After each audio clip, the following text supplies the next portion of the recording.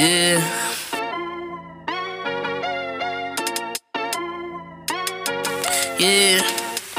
Yeah. Yeah. What you know about Benchmark?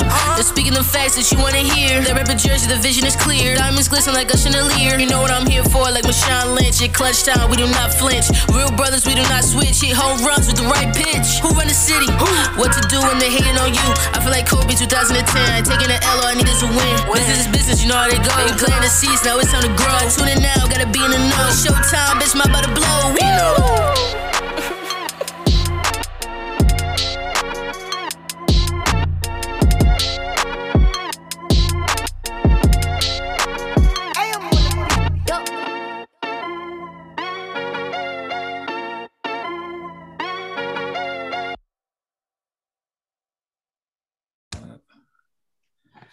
All right, welcome back for another episode of the Bench Mob Podcast. Shout out to all of our listeners, our subscribers, YouTube viewers. Shout out to y'all. We appreciate y'all. We would not be where we are at without you guys. But today we have another guest. We have Alexandria Kerr. Thank you so much for hopping on. How are you today? I'm doing really well. Thank you guys for having me. It's an honor. Oh, of course. We've been trying to get more female guests on the show. So soon as Jewel presented the opportunity, shout out to Worldwide Bino for the Connect. Shout out to Worldwide Bino. Shout out to Worldwide Bino for the Connect. We were able, I'm like, of course, I would love to have her on. So it was perfect. But before we start, I'm going to read the bio. Let Greg know. I know about you. I've seen you play a couple of times, but I'm going to read it for our listeners and our viewers. Started all 110 games over your 4-year career. You finished 9th all-time in scoring with 1,500 career points, 8th all-time in rebounding with 814 points, 814 rebounds, finished tied for 6th with 346 career free throws. But before we even finish, you not only was a beast on the court, you did what you're supposed to do in the classroom. Co-SIDA Academic All-District First Team. Named Academic All-Northeast 10 for the 3rd consecutive year. This is who we have on our show today, y'all. This is the guest we have. What inspired this aspect? Like, we don't see that all the time. The athletic aspect and the academics together. Like, was that always something that, was ingrained in you, that your parents, or what was it that, hey, you excelled in the classroom and on the court? Definitely was instilled by my parents. They always, promoted academics first. So I knew that academics was the key to getting me to where I wanted to be. Opportunities, athletics, anyone can get hurt, anyone can get injured. There's going to be people who are just naturally physically stronger than you and faster than you. But, if you really try and you really study to achieve like what you need to do in the classroom, you can get it done. So I knew academics was, if it wasn't basketball, I always had academics to, be my number one. So what did you actually major in? I got my bachelor's in accounting and my master's in taxation. And you got that like the year right after you graduated, you got your master's, right? I did a 3+1. So I graduated with my bachelor's in 3 and I got my master's in my 4th year. Okay. So I want to take it back a little bit before we even talk about the college career. You went to Montclair High. Yeah. You excelled at Montclair High. When did the love for basketball start for you? So I would say in middle school, after my parents got divorced, they separated, and I was just looking to be a part of something. I used to really love soccer, and then I got cut in middle school, in 6th grade from the team. I actually beat the coach's daughter, and they told me to come try out. I was new, and I went and tried out, and they cut me. So I went to a Catholic school that was in the town, and they gave me a chance. Now, I wasn't the best at the time, I wasn't all that. So they gave me the opportunity, and by like the second year, I ended up starting. I really worked hard. So that's, I would say my love really started from St. Anne's Middle School, which is in Fairlawn, but I think that they closed, but that's where my love really started. It was so much fun playing in middle school. So we're talking like 7th, 8th grade, 6th grade? Yeah, 6th grade, I started playing. I wasn't starting at that point, but by 7th grade, I played a year of AAU, and that's when I started to actually like kind of, take off in basketball. Hey, Greg, so this is our second guest that we have that started late and as a beast, like middle school. I was about to say, I mean, and it's so crazy because like it always starts with like this childlike love for the game, right? You gotta love it, you gotta itch to want to do it, and then at some point you start taking it seriously, and it goes to the next level, right? So you mentioned you played AAU that spring, I guess, going into your 7th grade year, right? Yeah. So that's a pretty quick turnaround for someone to start taking it pretty seriously, right? Like playing AAU, and I'd like to get a clear idea of that too. Like, so when did that change for you? Like, when did you get to a point where you were like, all right, like I love doing this, I'm gonna take it seriously, I'm gonna work out and really start putting grinding to get to where I want to go with this? I think that I just started to be in the gym more often. AAU was a different level. So I just naturally, just by being in the gym more, I got better. I had, in 6th grade, I played on 3 different soccer teams actually, and I took soccer way like more serious, but I improved way faster in basketball. It took that season just being there more often. And then I realized that like I could do something more with this. So I stopped playing soccer and took basketball way more serious. And it just went on from there. Just loving being in the gym. That was my escape. Anytime, I felt down, I went to the gym. I went to go play. It didn't matter how long, how many hours. That gives me a lot of remembrance of, rest in peace to Kobe, of him in his documentary, how he said that was his sanctuary. No matter what was going on in his life, if he could get to the court, he was good. So that is very reminiscent of that. At what point did you feel that, all right, I can actually play college ball? And as I know, as our followers don't know, you actually went pro. You signed last year in Spain, I believe, correct? Yes. So at what point did you know that, all right, I can actually play college ball, and then the opportunity to play pro also? So my sophomore year of high school, at this point, I had only went to Montclair for my last 2 years, my junior and senior. I actually started at Fairlawn High School. And I ended up being sophomore of the year there. I thought, I was going to UConn. Like, I thought I was going to UConn and this and that. And then I went to Montclair, and I played with high-level talent, like real high-level talent. On our team was a girl named Maisha Hines-Allens that plays for the Washington Mystics right now. So that was when I really got exposed to what was really out there. So I knew I could keep up. I definitely was behind skill-wise. There was stuff I just didn't even know. I didn't even know that there was that type of competition out there. Then I went from playing in a different kind of division to going to playing against like Shabazz, going to play against East Orange. I'm playing against, Mount St. Dominic. So at that point, I still did well. I did numbers. I got boards. That thing was more hustle and muscle. So I knew that if I just kept working hard, that an opportunity would present itself. So I would say I always believed that I could go to school for free for basketball. But it was just a matter of how much effort I put into it. Now, you went to New Haven. What was that process? What was your recruitment process like? Could there have been any other school outside of New Haven? I know you just mentioned you always had the mindset that it would be a possibility you can make it happen to go college ball.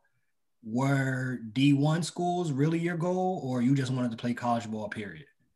100% D1 was my goal. I wanted to go D1. I wanted to go as high as possible. But it just, I wasn't where I needed to be. So when I told you, like, when I moved to Montclair and I was exposed to all this different talent, I hadn't even taken a three-pointer until my senior year of high school. Like, or made a three-pointer. I was a post player my freshman and junior year. So when I went to Montclair, they turned me into a guard. So at this point, I'm starting off fresh. I'm starting off now. I'm starting off as a junior now, just starting to play guard. So, that AAU season, that off season of my junior year, I was in the gym for 6 hours after school, from 3 to 9, trying to get the skill to become a guard that would actually be able to be recruited. Because at that point, my high school coach said I wasn't even really good enough to play D3. So it was just a matter of getting in the gym and just working as hard as possible. So my senior year, the first game of my senior year was when I first hit a three-pointer, and I ended up going 40% from the three-point line my senior year. And I got recruited by University of New Haven, and I had other schools. I received letters from a couple D1 schools, Bucknell, I think like University of Maine or something like that, but they were just letters. They weren't, they were just like interests, like as if I was like, probably like the 20th person on their list that they actually just sent a letter to. It never got farther than that. A lot of these 3 schools wanted me. Stevens Institute of Technology, I actually visited, which is a academic school. When I realized, I might not have the offers that I thought I was going to have, I was like, why not go and get a great education? So I went to Stevens Institute of Technology and saw what it was like there. But my 2 offers was from Caldwell. It was Caldwell College at the time. Now I'm pretty sure Caldwell University. Yeah. And University of New Haven. Caldwell College was right up the street from Montclair. It was so close. I mean, on my visit, they took me to Willowbrook Mall, which I knew Willowbrook Mall better than the girls who were from Massachusetts. These girls are from Massachusetts showing me the Willowbrook Mall. I was like, okay. But then when I went to New Haven, it was a whole different experience, a different state. I was, far enough away from my family, but close enough. And they offered great programs. So I ended up choosing University of New Haven the beginning of my senior year. By the grace of God, I got that offer, and I accepted it. It was a great decision. Well, there was a stat that you read off when we first started the podcast that jumped off the screen to me. You said finished 8th all time in school history at New Haven with 814 rebounds, and you're 5'8". And so I'm just like, I heard that, I was like, wait, what? Like that's insane. That's a crazy accomplishment. Like, it really is. It's underrated. Obviously, it makes a little sense when you talk about your background being in the post, earlier on in your career.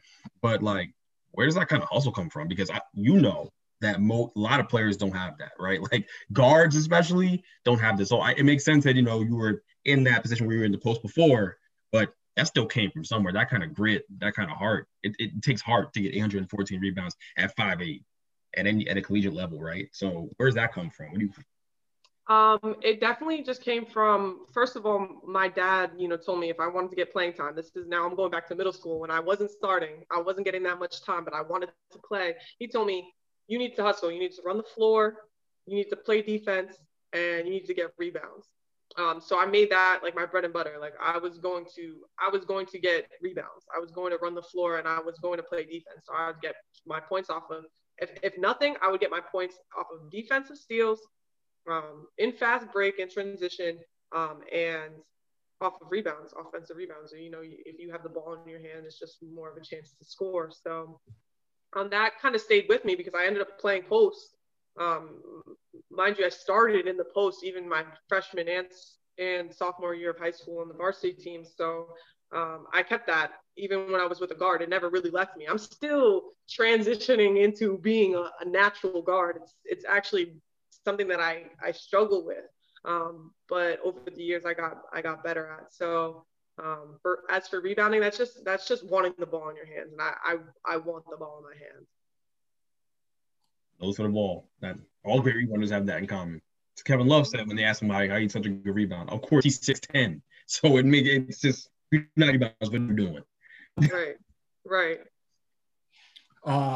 I want to ask this because I know you were telling me that we had to push back the start time because you had Bible study. You just mentioned earlier, I want to go back to that. You said by the grace of God, you got that offer. How much in your career from middle school to high school to college to being a pro has faith factored in your success? Faith has been everything to get me to where I am. I don't know if I would have been the person I am if it wasn't for my relationship with God. I definitely would not be the person I am today. I would have been a completely different person. I would have been able to give in to my sinful nature and I wouldn't be the loving person that I am. I would have just taken what the world gave me and turned it into that and harvested that. It gave me the hope to keep going. So no matter what came at me, and a bunch of stuff came at me, as does in everybody's life, no matter what came at me, I knew that I had God, and that no matter what was happening in the world, that if I stayed, faithful, that I would be okay. And now I'm studying the Bible to get baptized. Before I didn't really understand as much. I would just go to church, people around me talked about it, my family. And, I went to college, didn't really go to church as much, but I still, believed in God and still, prayed here and there when I felt like I needed him.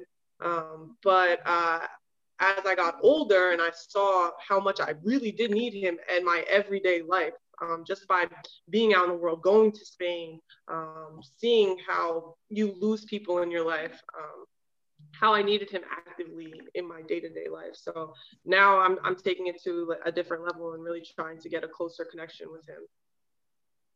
That's dope.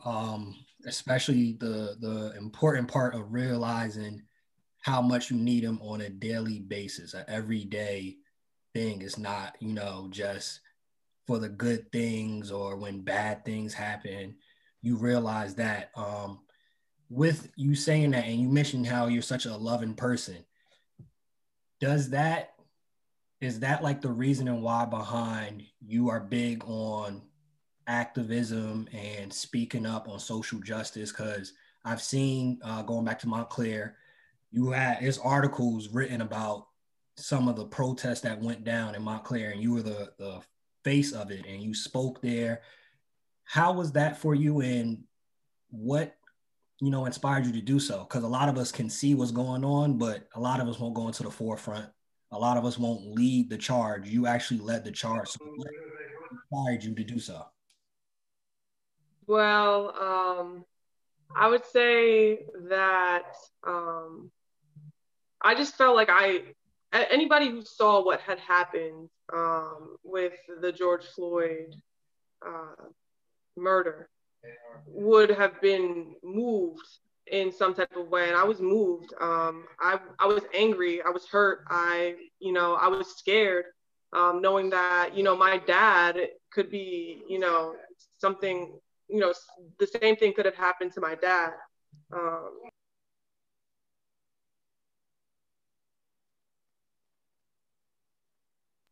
Sorry.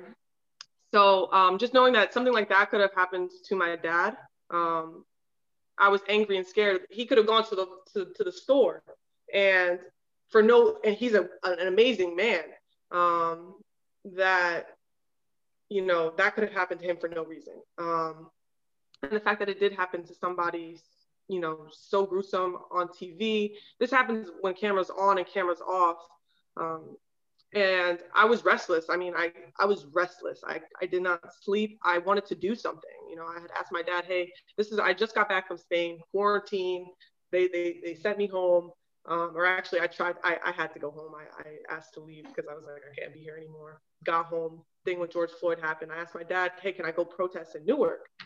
And my dad was like, no, you can't go protest in Newark. He says, those are, the protests are violent. I was like, no, like, I need to go. Like, I had people, my friends are going, my friends are calling me like, yo, like, you going to this and that.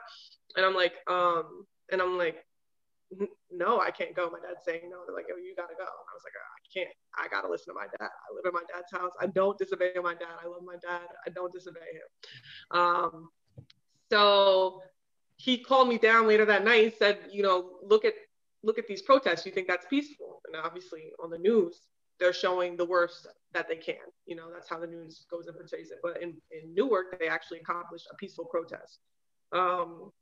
So more restless nights, doing the dishes. I felt like I was a walking zombie at that point, just being consumed with it, not being able to do anything. And at one point I just told my dad, I was like, look, like, I gotta go. Like, I'm going to go and I'm gonna protest. And my friend called me from Montclair. Her name's Maxie Lope. She was actually the co-founder in the organization that I started from the protest. Like, we started our own organization when we started organizing that. She called me, she's like, yo, I want to do something too. Like, I want to do something too. And like, I want to plan a protest. And that's how we started. She called me up and I was like, yo, I'm going to do it. I told my dad, I was like, I'm sorry. He came upstairs. He was not happy with me because he's afraid. He doesn't want me to go out there and get hurt. People getting, shot rubber bullets in the face, peaceful protests,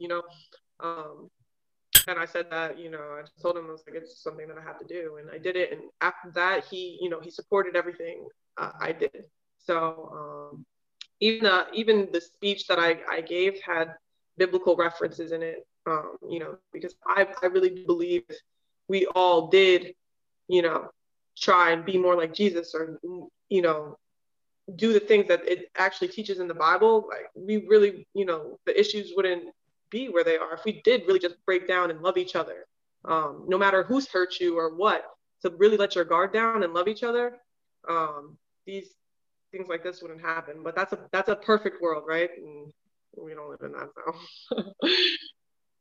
No, go ahead, Greg. I was gonna say, no, like, I have two questions, honestly, but I'll ask. You know what? I'm gonna ask one that's tied into your faith too, because I think it's really, dope, and amazing. You keep saying dope. I'm wearing my God is dope shirt, but it says black. it says Black Women's Matter on it. Yeah. I don't think you can't really see it, but it does. I can't see the print, but I can see that. I see the God, which is the most important part. It says God, but it says in white, it says Black Women Matter. That's so dope. That's so dope. I mean, I was gonna ask, right? Like, I know from personal experience, when these crazy things happen, when George Floyd happens, when Tamir Rice happens, when what happened on Capitol Hill happens last week, I can go to a dark place mentally. Like, this is for me, right? How does your faith, and I think that can happen to a lot of people, but how does your faith play a role in keeping you even keel and keeping you centered during times like that, right? Because, like, it's hard to watch it. It's traumatizing on TV, seeing Black people dead in the streets, seeing an angry mob of white people storming the Capitol because they want to take us back to a dark place as a country, right? So, how do you stay even keel, and what's that process for you, from a faith perspective, and then how you internalize everything? Well, I have to, it's not easy, honestly. It's really not easy to keep your composure. It's just, you see that and you want to yell, you want to be heard. You want to, go break a window, or, but, that's not, what peace is that bringing? That's just causing more noise. So,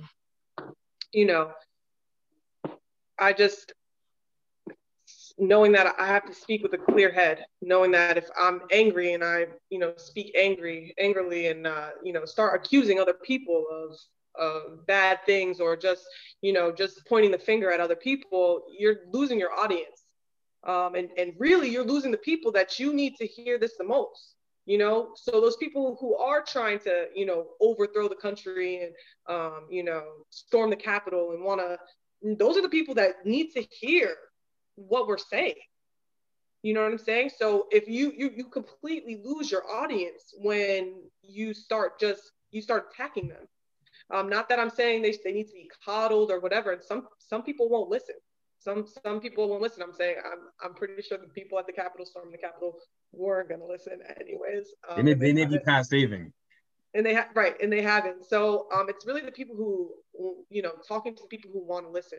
So, you know, I knew that the audience that I was going to talk to, which it was an amazing environment, that I wanted to, you know, say something that was going to change people's hearts, or, you know, something that actually, you know, was thoughtful and was going to stick with people, not just in this situation, but in all situations where there's injustices, not just racial injustice, but all injustices. So I think something that's definitely needed with that, as you said, is the love aspect. In a perfect world, of course, if everybody loved how God says to love and love your neighbor as you love yourself, we won't have these problems. But loving somebody is not per se the easiest thing to do.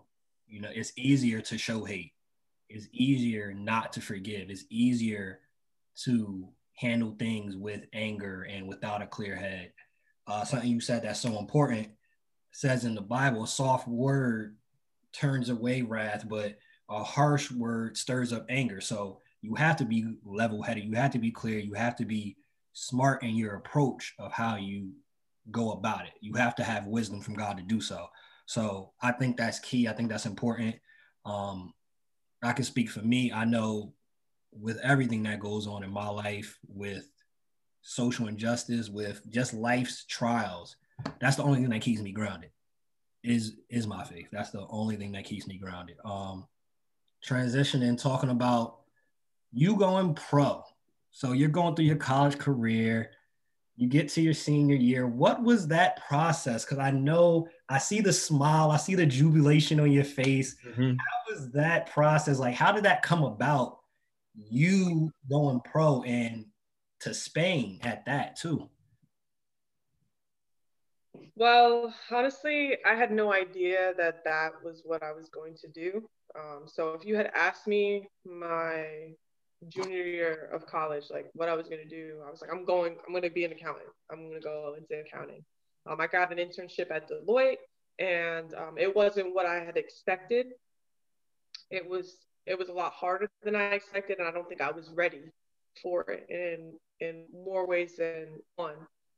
So after that experience, I was like, I'm gonna go play basketball. Like there's no, like, I'm here, but I want to go play. I want to continue to play.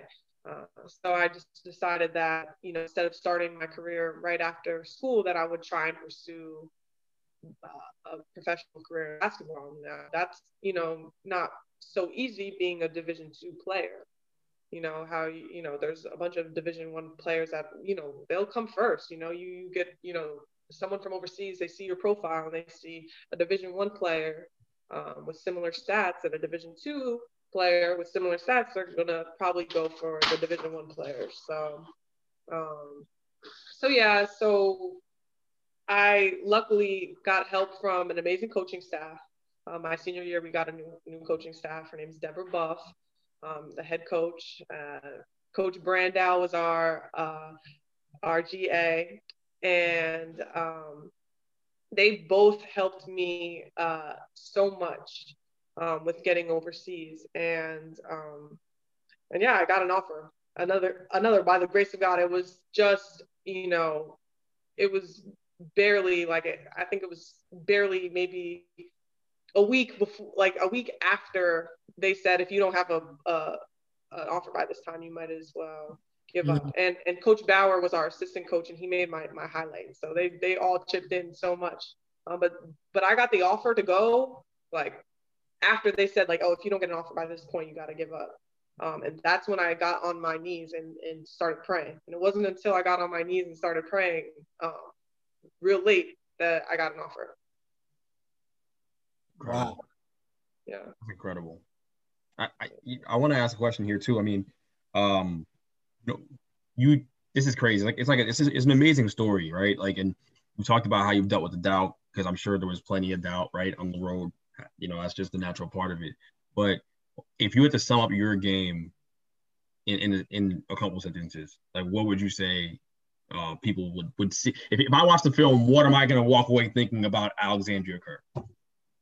You probably think that I hustle and I go hard. I play a lot of minutes, and that I have a lot of heart. So I'm gonna get to the basket. I'm gonna rebound and I'm gonna play defense. I don't have much, super flashy finesse to my game, which I would love to add in, and I'm still trying to add in. But you would definitely think that I hustle and I go hard. I'm gonna get a rebound. It's fun to watch because I'm giving everything that I can for it. Hey, I have mad two-part questions, bro. I was gonna say, would you say that parallels the way you live your life? Like, would you say the way you play basketball is the way, is it like parallel to the way like you are as a human being off the court? Yes, I again, bring back to my faith. I think God gives me these opportunities, and I have to give 100% to everything that I do. And I try to go along with that mentality every day. It's not easy because you're gonna fall at points. It's inevitable. It's life. At some points you're gonna get down. But it is about, just getting back up and going as hard as possible. So yeah, I believe that in everything I do. Also, I take my last name seriously. My dad has been huge in my life. I have his last name, so he's gotten me in situations. He's had my back always, in situations where I didn't really have anybody else, and he's definitely had my back. And I have his last name, so I'm trying to make him proud as well. So yeah, I do think that there's a parallel between my basketball game and the way I live my life as well, for sure. That's that. We keep saying it, but that's dope. You don't hear that many people have that mindset of the last name. I want to make sure I'm doing something with this last name. It means something to me. A lot of people don't have that mindset. And speaking of legacy and speaking of making their parents proud by having that last name, what is the current situation now? You mentioned that you came back because of COVID, which is a valid reason. With everything going on, I can't even imagine what it was like in another country having to go through that. What is the current situation for you? Are you still training? Looking to go back at any point? What's your current situation? So I'm currently working as a tax accountant, and it's tax season. So that's why it was so hard to figure out time to get on the show, because I'm working close to 60 hours a week. A minimum of 10 hours, and then an hour for lunch. So I'm in the office at a minimum of 11 hours, but many days you can go over. And then you work Saturdays as well, 9 to 4. So, and that's the minimum. So I'm in tax season right now. I'm still training, which is really hard because 60 hours is a job and a half, right? So I'm still training as best as I can. I mean, I went to the gym today, I lifted. I can't do as much as I was doing before. I can't, it's not physically possible for me, and it's frustrating. I won't be able to lift this heavy. My body can't handle it. I don't have enough time to recover, enough sleep to recover. I went to the gym for the first time because tax season started a week ago. So I took a week off. For that, the gym was closed due to, the holidays and with COVID and things like that. So I went for the first time after a week of tax season of 60 hours, not touching a basketball for a little while. I went and I was rusty. My body couldn't do what I wanted to do. I didn't have control of the ball like I would have liked to have control of the ball. So I was really discouraged, really, really, really discouraged about it. I had to, pray on it, just know that just leaving the past, it was just me getting my rust off. I'm going to have to get used to it and adjust. And I'm not going to be able to do, what I was doing before. I was working a full-time job and overtime hours. So it's just about mental, staying in the gym. And I know that when tax season is over, because it does end April 15th is the deadline for taxes. When it's over and I will get my rest, and, I'll be back to where I was before. So yeah, that's where I'm at right now. I do want to go back overseas. What had happened was the team had offered me back. I had, said I was pending on it. I wanted to see my other options. I didn't get any other options due to COVID. So I ended up not going back to that team. They had offered somebody else, and I ended up not having a team to go back to. And as much as I want to be down about it, because it's hard, this is my first year. I think in April or maybe end of March will be a whole year without basketball. This will be a whole year for the first time. And then I can remember that I haven't been on a basketball team. I do believe that, I still have an opportunity to go back. And if not, that God has a different plan for me, that I'm going to, I'm going to have to establish myself here. I could become, a coach. I could still be involved, maybe play in women's leagues or whatever. I still love the game, so I'm going to still stay involved. But I pray that I do get to go back for sure. What's your thoughts on women's basketball right now? Like, you actually went pro, you went overseas. We know that the pay and the treatment actually just across the board when it comes to women's basketball in the United States is not really up to par as where it should be. What are your thoughts on women's basketball, and do you think it changes in your lifetime? Women's basketball is completely underrated. We have a lot of skill. We play hard and fundamentally sound. As for guys, people want to see people dunking. People want to see all these fancy different things that the guys can do because they're athletically able. But what's happening now is I see more and more girls starting to dunk, more and more girls are dunking in games, throwing alley-oops. I just saw an alley-oop the other day. So we're going to gain our respect. It's just a matter of time. And we've already, earned it. It's just about people recognizing that. But it's definitely underrated. And I think that has to do with, the,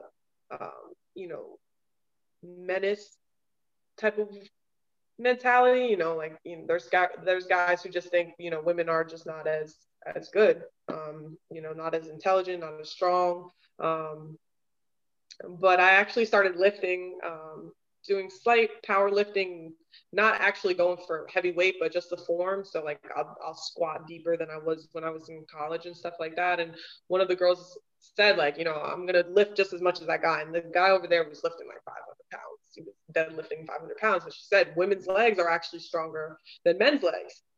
I don't know if that's true. She just said that. I have no fact check. I never thought of it like that. I never compared men's legs to women's legs before. But she said, confidently that women's legs are stronger than men's legs.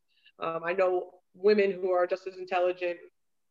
So it's just about, people seeing it and recognizing it. And it's coming, like, already there's so many barriers that have been broken with women's basketball. And although we're not getting the recognition, we have that gratification that we love the game and we're going to play, whether the fans or the people, realize that or not. We love the game and we're going to keep playing. So, do you have any aspirations at any point to maybe try to play at home, to play in the WNBA?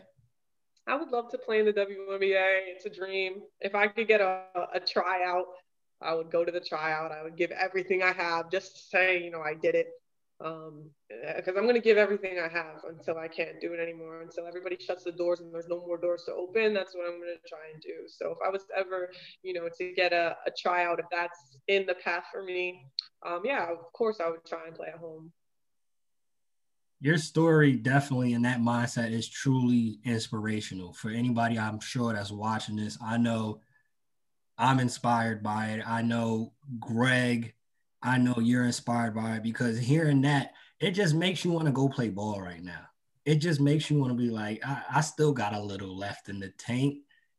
I still could try it. So I really think that's inspirational. I don't know. We're going to have to check it out on if women's legs are stronger than men's legs. We'll put it on. You should fact check that. Fact check that and have me back on the show. Oh, for sure. For sure. We'll have you back. Fact check everything I say, and then have me back on the show and let me know the real facts, okay? Yeah, by the way, full circle moment here. I've actually, and this is probably through Instagram. I follow Pascal. He has his little the fitness program he runs is really dope. No, and actually, Pac-Man Fitness. There you go. I'll give him a shout out. Pac-Man Fitness, okay? Shout him out. Thank you for that. Because I've known him since I was in 7th grade. It's been a long time. And I saw that he always works out with you. Like you're one of the main clients that he works with. So I've seen the hard work a long time ago. When he told me that we were gonna have you on the show, I was like, oh, I've seen her before. Like I knew because it didn't click until like right before we got on. I was like, that's where I remember her from. Like, yeah, like I see her grinding, like you're going hard. So that's really, really dope. I didn't know you were playing professionally, so I did a little more digging. That is amazing. Like your story really is inspirational. And for anybody that's listening right now, like I just hope they can take that grit. Because I get the word that I would use to describe your story is grit and faith, obviously, right? Like those two words are incredible. So, I mean, thank you so much. I mean, we're not done, but thank you so much for hopping on and sharing your story. No, thank you for having me. And thank you. I'm really honored for sure. Especially the 60, 65-hour work weeks. Damn. Oh my gosh. Yeah, that's 20 hours overtime. To put it into perspective, like that's putting like 20 hours overtime. Are you going into your office every day, or are you remote? I'm going into the office, yes. But we have COVID, requirements and precautionary measures. Like I don't have, we stay a cubicle apart. Everybody's got to wear masks. We get our temperature taken. The whole nine. Yeah, the whole nine. Yeah. I tell you, I don't miss it. I was doing 70 hours at Hertz. I don't miss it. I know you don't. I know you don't. If I'm doing 60 and my eye hasn't stopped twitching, I don't know what was happening to you when you were working 70 hours. I have no idea. Well, let me ask you a question though. So you're doing 60-hour work weeks right now, working as an accountant, right? It's tax season. Is this what you want to do, like long term, or where do you see yourself going professionally, like outside of basketball? Like, what's next professionally for you? I would love to own my own business at some point in my life. I would love to, some type of consulting, idea growth, like life coaching. You say my story is inspirational, but I do really want to inspire other people. I do want to show people that there's a different way, and that, that your dreams are possible. Anything you want to do, it's possible, to be encouraged about it. And then maybe becoming a professor or some type of teacher and coach. I like to teach. I tutored at University of New Haven as well. And so I would definitely like to become a professor at some point and teach. And that would give me the ability to interact with people on a different level. So for sure. Oh, bright future ahead, whether it's in basketball professionally. That's one thing for sure. So you don't lack options. That's guaranteed. Last thing before we transition to With the Quickness segment, what is one piece of advice you would give to a young athlete, specifically female, trying to pursue her dream? What's one piece of advice you would give her? Just to never give up. Don't give up. It's possible. Go do it. Don't think your dream is too big. Don't be ashamed to say, oh yeah, like, I'll play in the WNBA. Don't let anybody shut you off from that. People will definitely try and undermine your dreams, especially as a young female, young woman. People are going to try and undermine your dreams. Oh, you can't do that, but you can do it. And it is possible. So I would just say, don't give up. Just keep going. For sure. I think, Greg, tell me if you agree. I think the title for this episode is All I Do Is Grind and Pray. Hey, bro, that's a good one. I like that. I like that. It's fitting. Yeah, I like that. That's what I got from that conversation right there. So do it. I would like that. Got it. So with the quickness segment. So this segment, we're going to ask you basically some rapid fire questions. Whatever comes to your head, the quickest answer. If you're nervous, it's going to be a hot take. It's fine. It's cool. Let it be a hot take. It's your opinion. Let me know. You ready for With the Quickness? Well, yeah, I'm ready. Before we jump into that, I want to call Audible real quick because I'm just curious about something. So are you, and I'm going to get to the question you think I'm going to ask, Tone. I promise you. I'm going to ask her. But Are you a fan of the NBA? Like, are you invested? Like how much are you watching NBA basketball, WNBA basketball? I'm a fan. I'm a fan of the NBA. I just don't watch TV. I do not watch TV. I don't watch Netflix. I don't watch TV. If the game is on, like, I'm with people and they're watching the game, I'll watch the game. If I see when I do end up getting on my phone and get on social media, I'll watch the highlights and things like that, of course. But no, I also like to use my free time when I do have free time just to be around my family and people that I love and so on and so forth. So I'm not an avid watcher. Like, I gotta watch the game tonight. No, I would say no. But that doesn't have anything to go for my love for basketball. I still really love basketball, and it makes me really happy. And that gets my point. So I think your take on this will still be very, very insightful. So you're a professional basketball player, right? Like, amazing accomplishment. So you're on this is great. Have you heard about what's happening with Kyrie Irving, right? Like, him not being at games. Like, have you heard about that? No, I haven't heard. I also don't really go on social media, so sometimes I'm really out of the loop. I'm gonna give you the rundown, right? Okay, give me the run. After what happened on Capitol Hill, Kyrie Irving he just stopped showing up for work, right? Like, told the Nets that he has to be out for personal reasons. He told them what it actually is, what's going on. That's what is being reported to some people. But he's not showing up to work. He hasn't been he's missed 5 straight games now. I think it is 5 straight games. So my thing is, like, as a professional basketball player, right? We're speculating. We don't know what it is. We don't know why he's out. It could be anything. But do you think that's acceptable, right? As a professional basketball player, someone who, you make a living playing ball, like, you made a living playing basketball. How do you feel about that? Like, how do you think that people should interpret that? Because that's going to be a hot topic we're going to talk about tomorrow, but I just wanted to. Yeah, completely acceptable. I think that's completely acceptable. He's a human first, before a basketball player, before anything else. He's got personal things to go on. Mental health, it could be anything. If there's something that he also wants to go after and chase, who's to say you're just a basketball player? That's been a huge issue. Oh, that shut up and play basketball type of thing. No, I'm not just a basketball player. I'm a human being. I think too. I also have an intellect.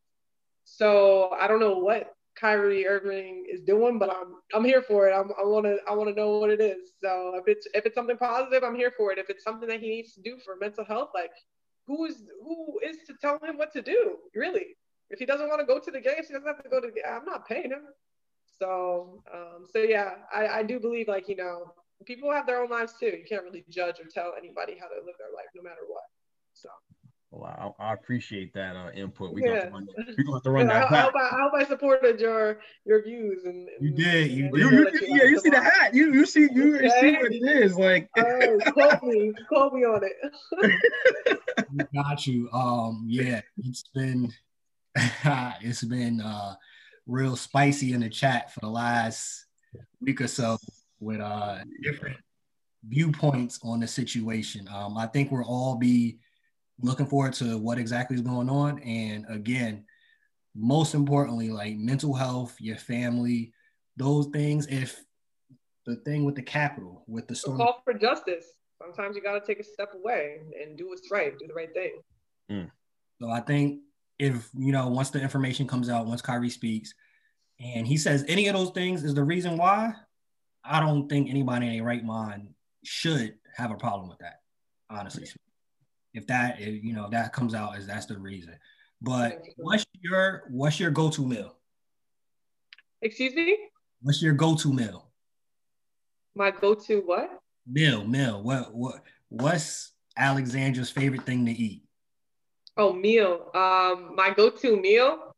Oh my gosh, that's a horrible question because I eat everything. Like, you put anything in front of me, like, I'll pretty much eat it. Like, it's actually a problem. I've been trained. My dad eats everything. So, but if I'm cooking, like, I now have to meal prep. I'm cooking chicken, broccoli, and either pasta or rice. If you aren't meal prepping, it's cheat day. What you eating? If I'm not meal prepping and it's cheat day, what am I eating? I would say, like, I like Chinese food. I like Spanish food. All right, Spanish food first, above all. I love Spanish food. But when I tell you, like, I love and enjoy pretty much almost every meal, like people like they're like, I don't even know why you think this tastes good. I'm like, oh yeah, this is so good. So like you know, I think everybody's cooking is pretty good. Tone's trying to throw me an alley-oop here, so I'll take over from here. Okay. You like everything. Have you had the Chick-fil-A chicken sandwich? The Chick-fil-A chicken sandwich? Yeah. I think so. Isn't all Chick-fil-A? Well, you can get other things from there, but you know what? Or the Popeyes chicken sandwich. You talking about the Popeyes chicken sandwich? Oh, I'm gonna get there too. So I was hoping you'd had both of them. Have you had like the Chick-fil-A and the Popeyes chicken sandwich? I've had, yeah, I believe I've had the Chick-fil-A chicken sandwich. I've had a chicken sandwich at Chick-fil-A. No. But the Popeyes chicken sandwich is fire. I'm not gonna tell you which one's better. I can't give you I can't give you that, but I haven't eaten the chicken. I've eaten a couple though. I'm pretty sure it was like a couple bucks. It's like $4 for a chicken sandwich. Right. I mean, you can't really go wrong. I don't know which one is better though. I haven't had Chick-fil-A in a long time. Anytime I drive past Chick-fil-A, the line is outrageous. I don't have time to stop. That's facts. Let me say outrageous. On 22, there's a Chick-fil-A on 22. That's the only one I ever really passed. Always packed. It's a nightmare. Yeah. My little cheat code is I order through the app and I just walk up to the door and usually it's ready right away. And so I just walk in and out with that. Next episode, I'm gonna have a Chick-fil-A sandwich and a Popeye sandwich here. And I'm gonna try it and I'll give you an answer. I'm holding you to that. I'm holding you to that. So next episode, we doing that. I want your honest, because I know what I think is better. But I'm not about to tell you. Don't tell me yet. Don't tell me yet. Yeah, I have an idea which one you think is better, but don't tell me. I'm gonna give you my honest opinion. All right, I appreciate that. That's perfect. We get that on live whenever you had a sandwich. We'll get it on live, and we could all discuss. Matter of fact, we could all get the sandwiches on live and eat it. Yeah.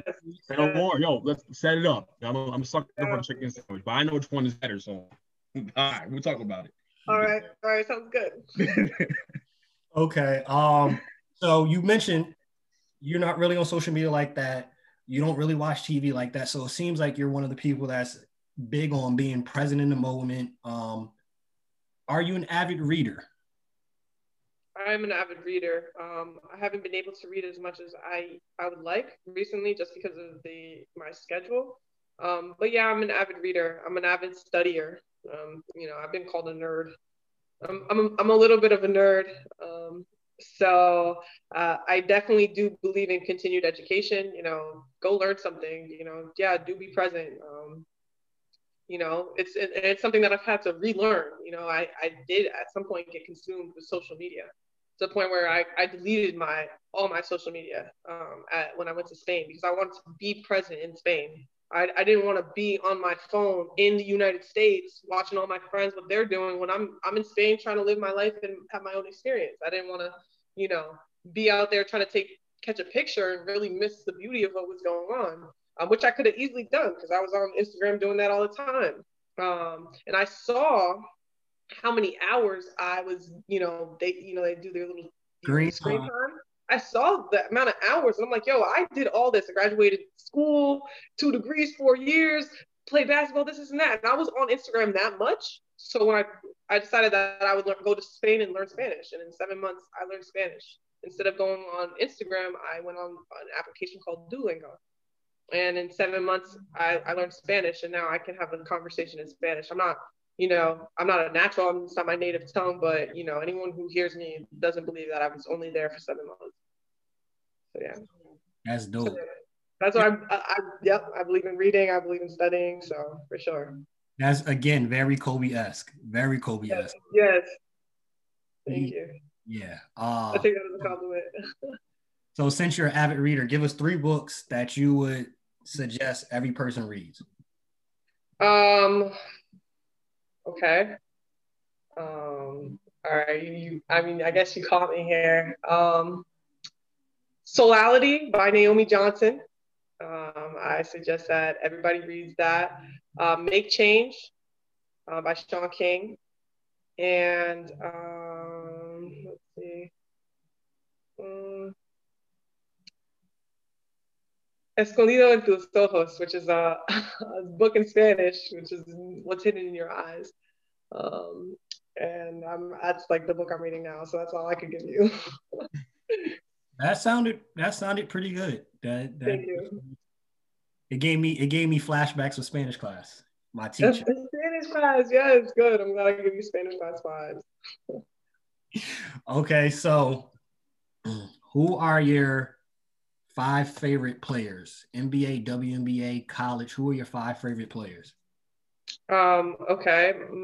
I would say I love Kyrie. I also love Ariel Atkins. I love Tiffany Mitchell. I love I wouldn't say I love Kobe.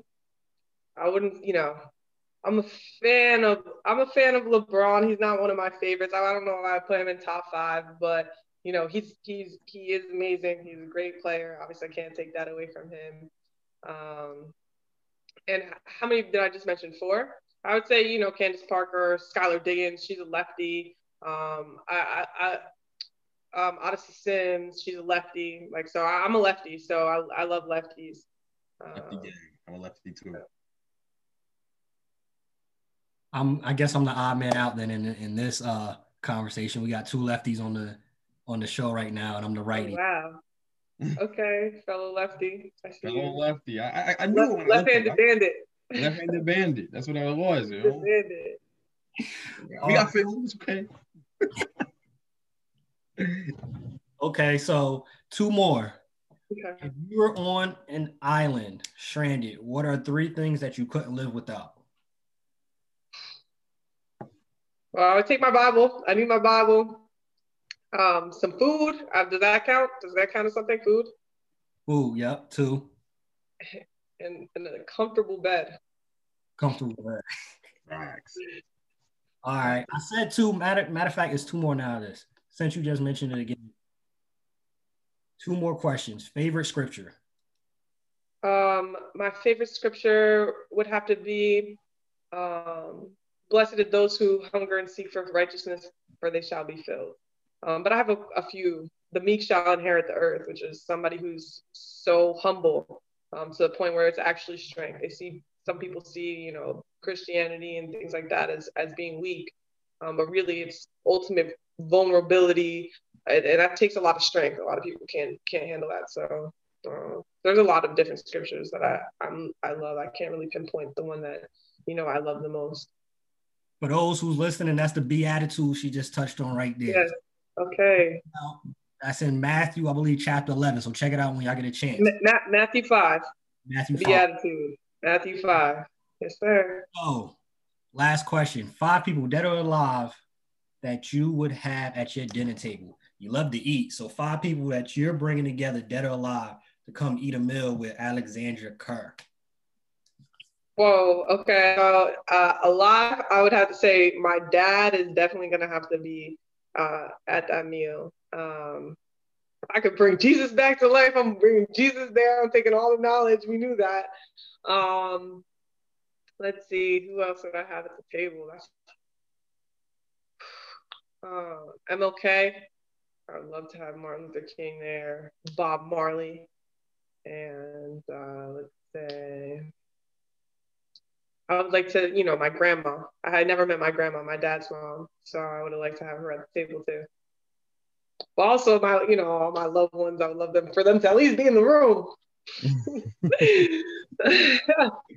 Hey, that's a pretty dope table right there.